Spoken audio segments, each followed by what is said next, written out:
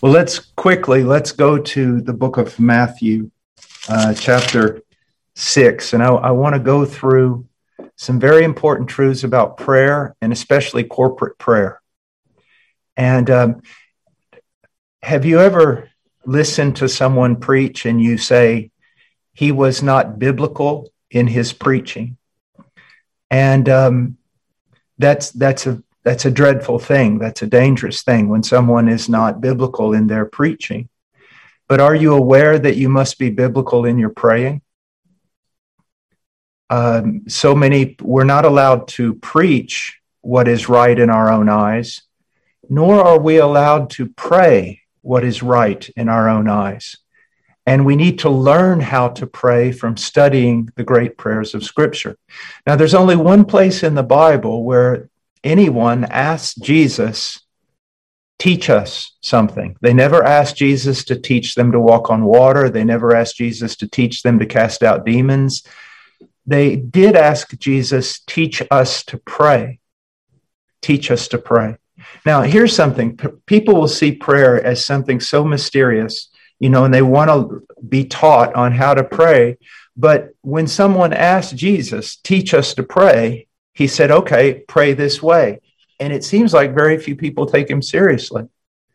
Part of that is because it's the Lord's Prayer in Matthew 6, and it has been abused by people who've turned it into vain repetition.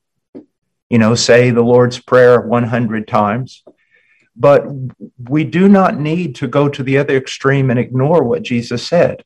As a matter of fact, here, we find the greatest teaching on prayer ever given. And all the other prayers of the Bible, whether they be in the Psalms or whether they be in the epistles of Paul, all the other prayers fit in to this. So let's look at it for a moment. First of all, he says in verse 9 of chapter 6, pray then in this way. Lord, how should I pray? Well, pray this way. But very few people, even sincere Christians, pray this way. So what is he saying? First of all, he says, our Father who is in heaven. Here we see the perfect attitude by which we should approach God. He is our Father. He is our Father, and we can approach him in Christ without dread or fear of condemnation. But when someone tells you that the translation for Abba is daddy, that's not true. That's not true. Why? Because Abba communicates more than just endearment. It also communicates respect. And when someone just calls God daddy, it's not the same thing. Because in the English language, it does not communicate the respect that he deserves. And so he is our Father. He completely accepts us in Christ, and he loves us beyond anything a preacher could describe. Yet at the same time, never forget that your Father is in heaven, and he's the King of glory. He's the Lord of all. He's the creator of the universe. He holds everything in his hand. Everything was made for him and by him. He's King of kings and Lord of lords, and you approach his throne with great respect.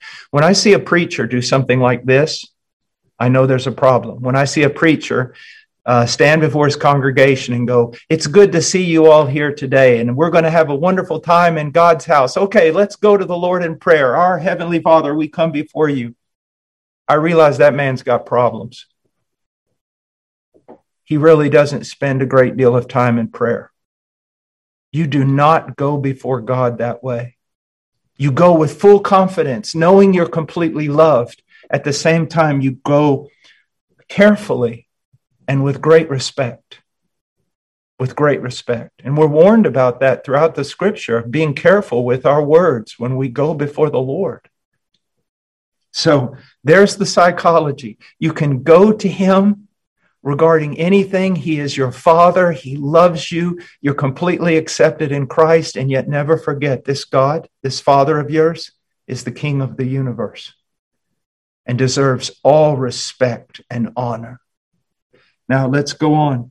He says, Hallowed be your name, your kingdom come, your will be done. Here's almost something like a trinity or like a diamond with three facets. So we see it's kind of like one prayer, and yet it's three prayers, three in one. And they're both kind of talking about the same thing. Now, here, more than any place else almost in the scriptures, is revealed the heart of Christ. What was Christ's great passion above everything else, even above his relationship with his people? What was Christ's great passion? It's summed up here. First of all, hallowed be your name. The word literally means separated be your name. And the idea is this. Have you ever heard it? Maybe watched an old British film where someone said for God and country or for God and king? Those are very wrong statements. You do not put God in a conjunctive relationship with anybody. And what Jesus is praying here is that it is his desire, his passion, that God's name be placed in a category completely separate and distinct from all other categories, from all other persons, places, and things. When he says, blessed are the pure in heart, for they shall see God. Pure of heart there is a heart without mixture, without any competing loyalties. Do you see that? And so Christ's prayer is that God's name be exalted above all other names in the mind of every sentient being, in the mind of every creature, that God's name be esteemed as supreme and placed in a totally other category.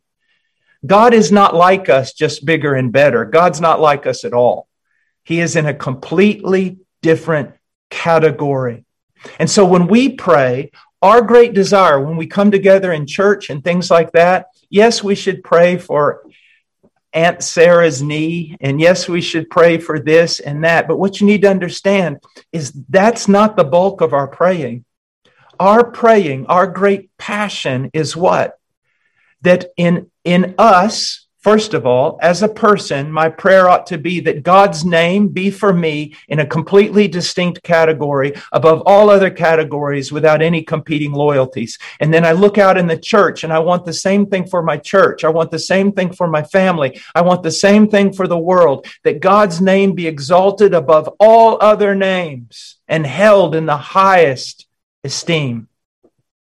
Secondly, he says, our Father who is in heaven, hallowed be your name. Your kingdom come. Your will be done. That the reign of God in Christ, don't just think that it expands into the most remote parts of the world, but always start with yourself in this situation. First of all, when I'm praying, thy kingdom come, I'm praying that in me, the kingdom would encompass my entire life, and I would be totally devoted to the kingdom. That my wife and my children would be totally devoted to the kingdom.